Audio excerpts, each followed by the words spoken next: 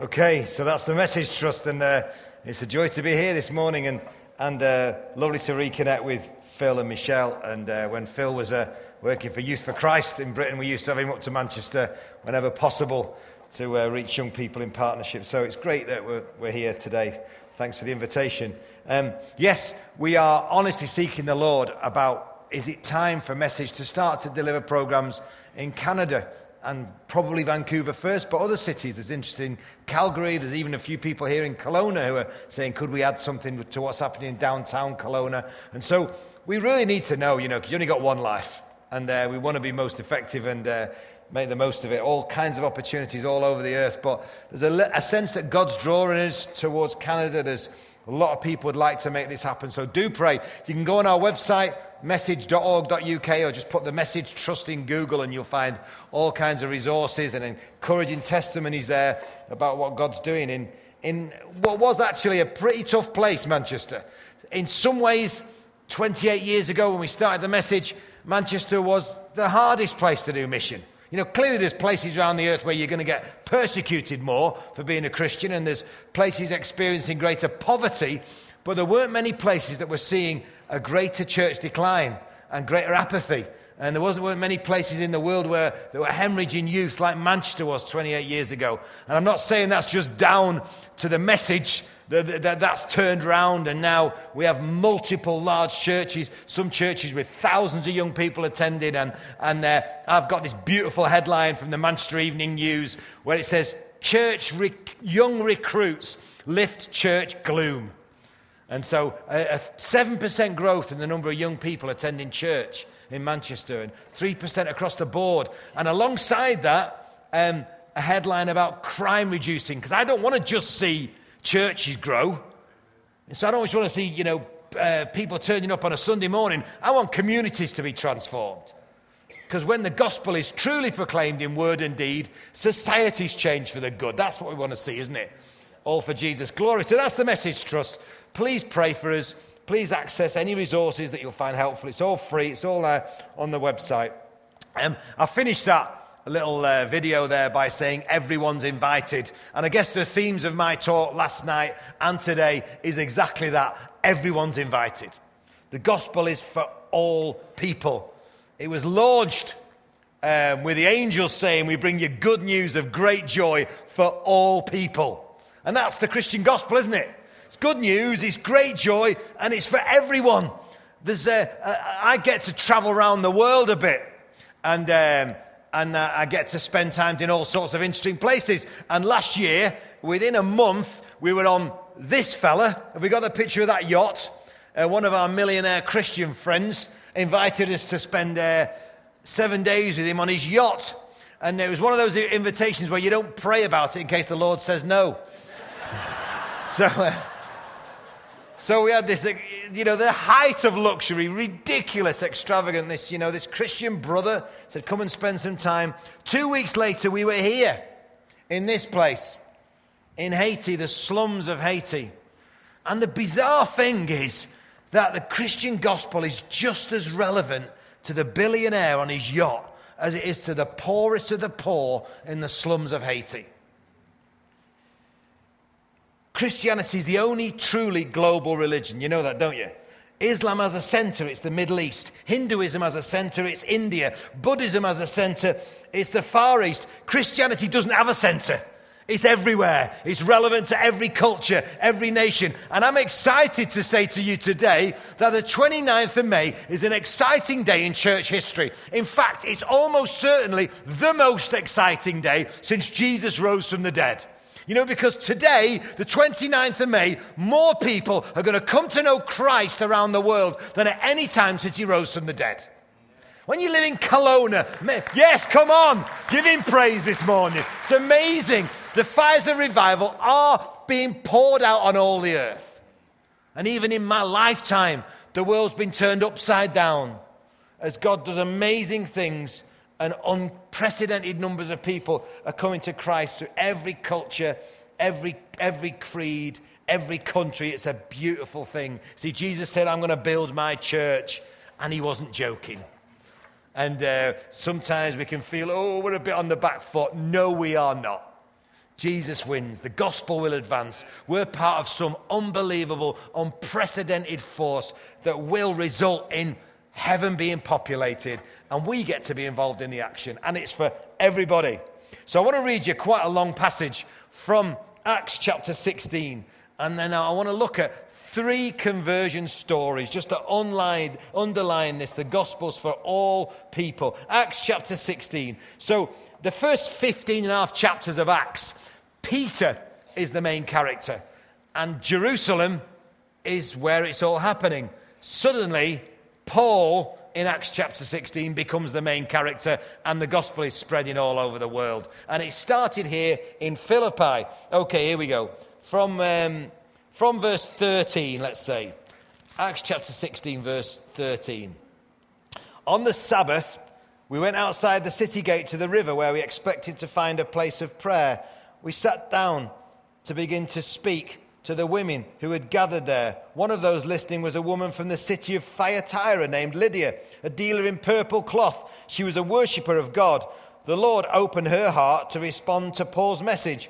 When she and the members of her household were baptized, she invited us to her home. If you consider me a believer in the Lord, she said, come and stay at my house. And she persuaded us. Once we were going to the place of prayer, and we were met by a female slave who had a spirit by which she predicted the future. She earned a great deal of money for her owners by fortune-telling. She followed Paul and the rest of us shouting, these men are servants of the Most High God who are telling you the way to be saved. She kept up this for many days. Finally, Paul became so annoyed that he turned round and said to the spirit, in the name of Jesus Christ, I command you, come out of her. At that moment, the spirit left her.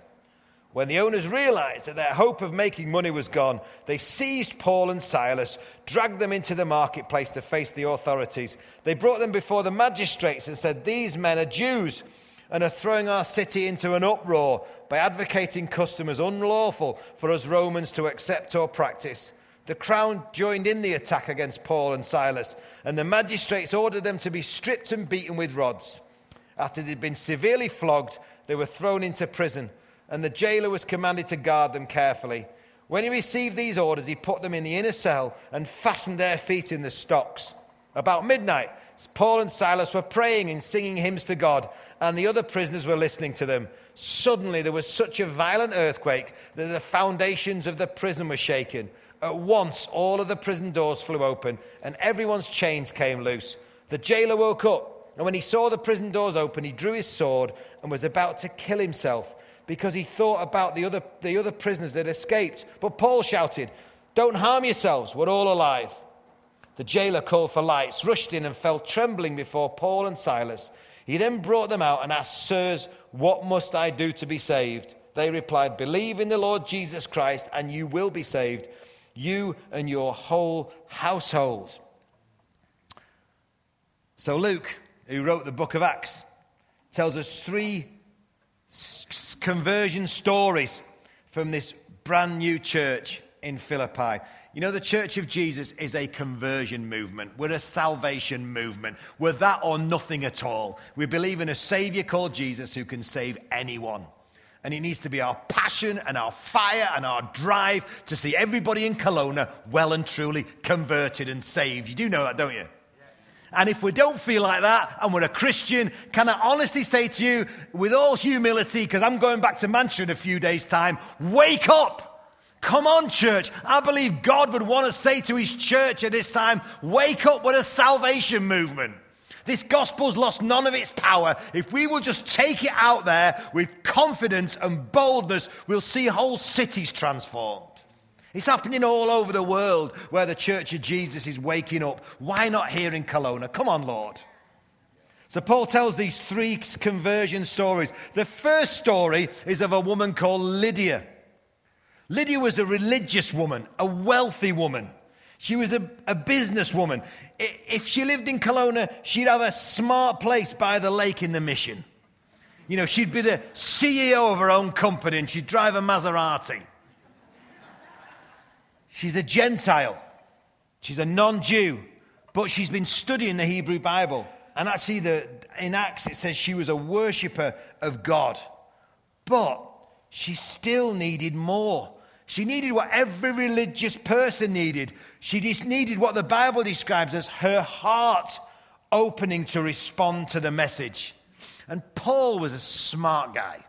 So he knew the way to get through to Lydia, this clever businesswoman. She was a seller of purple linen, which in her day was fabulously expensive. She had a house big enough for the early church to meet there. You know, she was the kind of woman who was a dream to evangelists like me, who can pour resources into furthering the mission. And yet she was religious. And so in her discussion with Paul, something happened. Something that can happen this morning for you. Maybe you come along to this church and actually you've never truly opened your heart to Christ. You come to church because it's the religious thing to do. You're a little bit like Lydia. It's not enough to get you into heaven coming to this church, I promise. Only if your heart's open to the gospel, if you give your life to Christ, if you experience that conversion that Lydia did on this beautiful day as she discussed the scriptures with Paul. I mean, how much would you give to have been there? Top tickets to see the Rolling Stones at the O2 Arena were £700 to watch these geriatric blokes jigging around on stage. I mean, I'd pay more than that just to see how Paul engaged with Lydia as they discussed the scriptures. I'm sure he would have talked about Abraham, the one chosen to bless all people. I'm sure we would have talked about Moses, who brought the law and the sacrificial system to atone for the sins. Paul would explain that the key to understanding the whole book is found in a person. What's his name? What's his name? It's our Jesus. He makes sense of it all. He would have journeyed with Lydia, this sharp businesswoman, through the scriptures. And then he would have led her to Jesus. It's my job. It's Phil's job. Anybody who has the privilege of teaching the word is always to point to Jesus.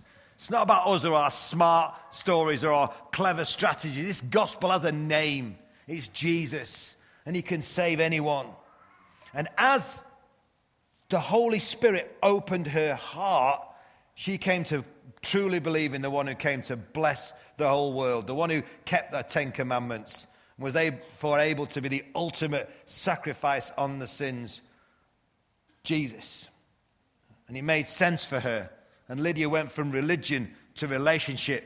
She went from having to do stuff to desperately have to please God, to realizing it was all done because of what Jesus did for her on the cross.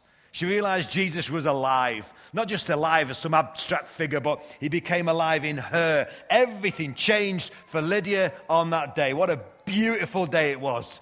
It was the best day of her life. She was got heaven for all eternity. Suddenly it wasn't all about possessions, all about stuff. She had a mission for her life, and she opened up her home and started to build the church in partnership with these evangelists in Philippi. What a great day. The second conversion story in Acts chapter 16 is about as far from Lydia as you could possibly get. Economically, socially, morally, spiritually, you didn't get much lower than a demon-possessed slave girl. Imagine her in downtown, in the parks or under the arches. She's a drug-addicted, trafficked sex worker. She's broken. And she's utterly lost. And the way she was reached was totally different from the way Lydia was reached. She wasn't going to be released by some theological clever discussion. This girl needed a power encounter, didn't she? As she followed the apostles, screaming, "These men are the most servants of the Most High God," for days. The Bible says that Paul was deeply disturbed. We need to get deeply disturbed by the things that deeply disturb God, don't we? The facts as addiction and brokenness and pain and torment beyond belief. Even in this city, this wealthy city called Kelowna, there's so much pain, and we need to be deeply disturbed. Not just deeply disturbed so we cry a bit, but deeply disturbed so we do something about it. And sometimes the best thing we can do is to say, "In the name of Christ, I command you to come out of her." And immediately the demon left her. What an incredible thing. We have one of our, in fact, he's just left the message, but he's part of our family.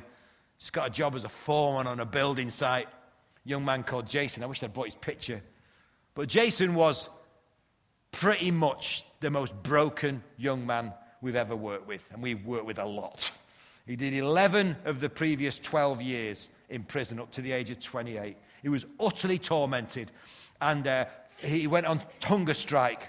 He just wanted to die and didn't eat anything for 11 days when he was in prison, and our prisons team were there trying to minister to Jason.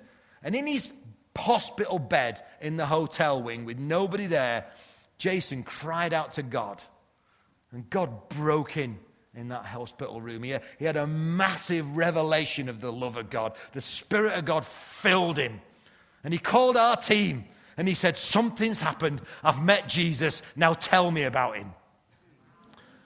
And this guy came out of prison. For 2 years, he was this rampant evangelist in prison, witnessing to anything that moved, healings, all sorts of amazing things happened. And he was the first employee 3.5 years ago of our first business. We've launched a bunch of businesses to give jobs to girls who are coming to Christ in prison. You saw it on the video.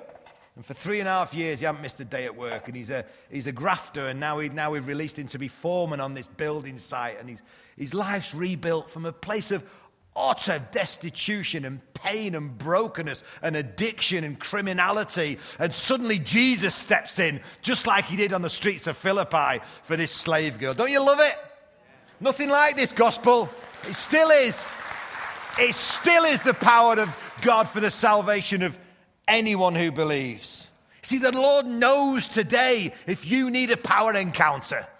He knows if you need a clever theological discussion. Well, if you do, go and see Phil.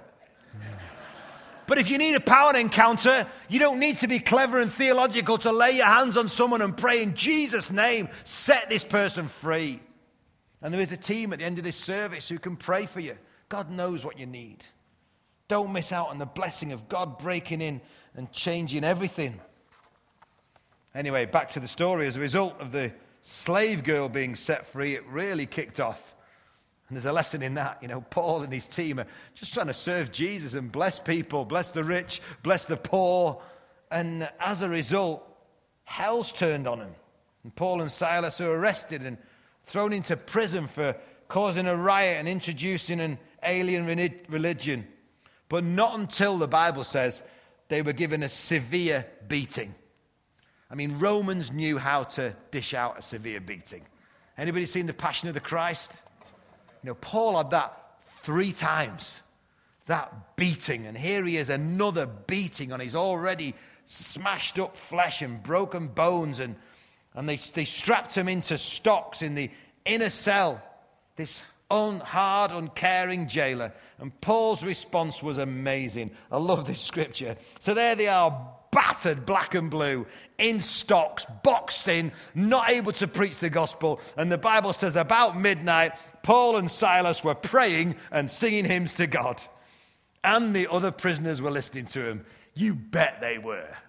I mean, where does that come from? Where does that kind of supernatural joy? It comes from heaven. It comes from Jesus. It can only come through the Holy Spirit. So even in the face of the most intense persecution and opposition, there's this joy bubbling up. The other prisoners were listening to him, and so was the jailer, who's our third conversion story. The jailer would have been a former civil servant. You know, he was all Roman soldiers. All people who worked in prisons were former Roman soldiers. He was a white-collar worker. My guess is he was hard as nails, bored stiff with his job. I wrote down where he lived and I've forgotten. He lived in... where did he live? He lived in Glenmore.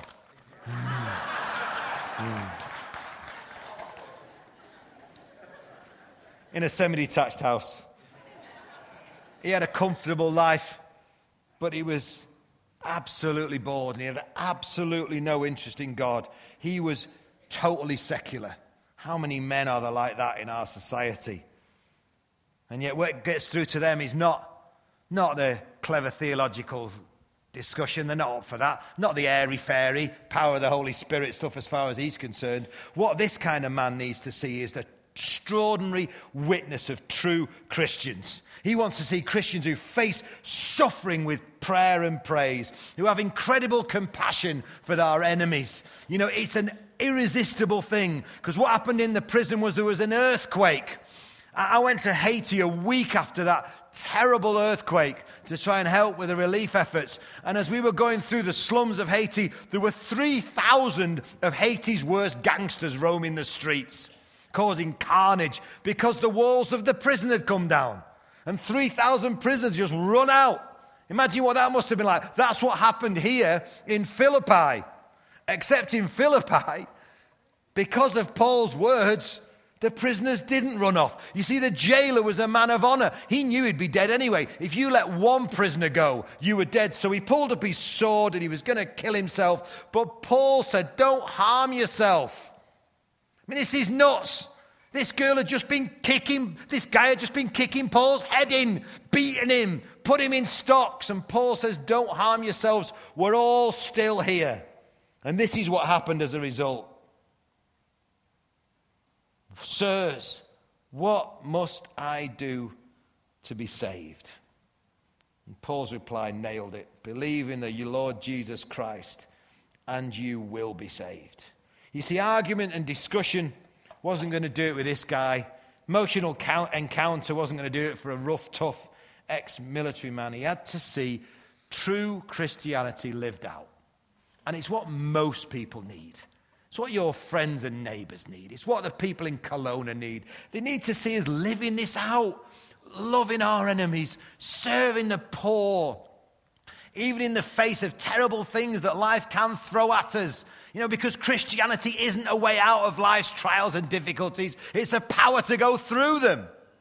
And you need to see, as we face life difficulties, but somehow there's this supernatural joy about us. There's a confidence of eternity. There's something different about us that's drawn to Jesus. You get it? The gospel's for all people. And the Lord wants all people everywhere to be saved, saved and saved. Yes, saved for the by and by, saved for heaven, and there's only Jesus can save you for heaven, and he can do it today if you don't know him as your personal savior. He can save you for heaven. It's the most wonderful miracle in the world. But he can also save you from living a small life now. Save you from living a life that's all about me and the acquisition of things and me and my little world. Open you to his big world, his big changing world. Save you for a purpose and a vision for your life. Deep down inside, it's what everybody's longing for. And I'll pray in a moment and just love to give you the opportunity. If you don't know Christ this morning as your personal Savior, I don't know whether there's anybody here who doesn't know Christ, but I'd be wrong to come all this way from Manchester and not give you the opportunity to give your life to Christ. Just finally, I listened to this brilliant preach from Tim Keller on this very passage.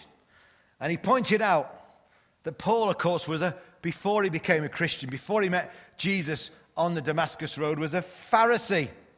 And as a Pharisee, in his former life, before he met Jesus, every day he would have prayed the most chipped up, awful prayer. He would pray this prayer every day. I thank God that I am not a Gentile, a woman, or a slave. How about this? At the birth of the church, as the church explodes out from Philippi to the ends of the earth, even to Kelowna. How about this for a transformation in Paul's heart? Because who were the first people who come to Christ? A Gentile, a woman, and a slave. Don't you love this gospel? Don't you love our Jesus? The gospel is really for all people. Come on, give him praise this morning.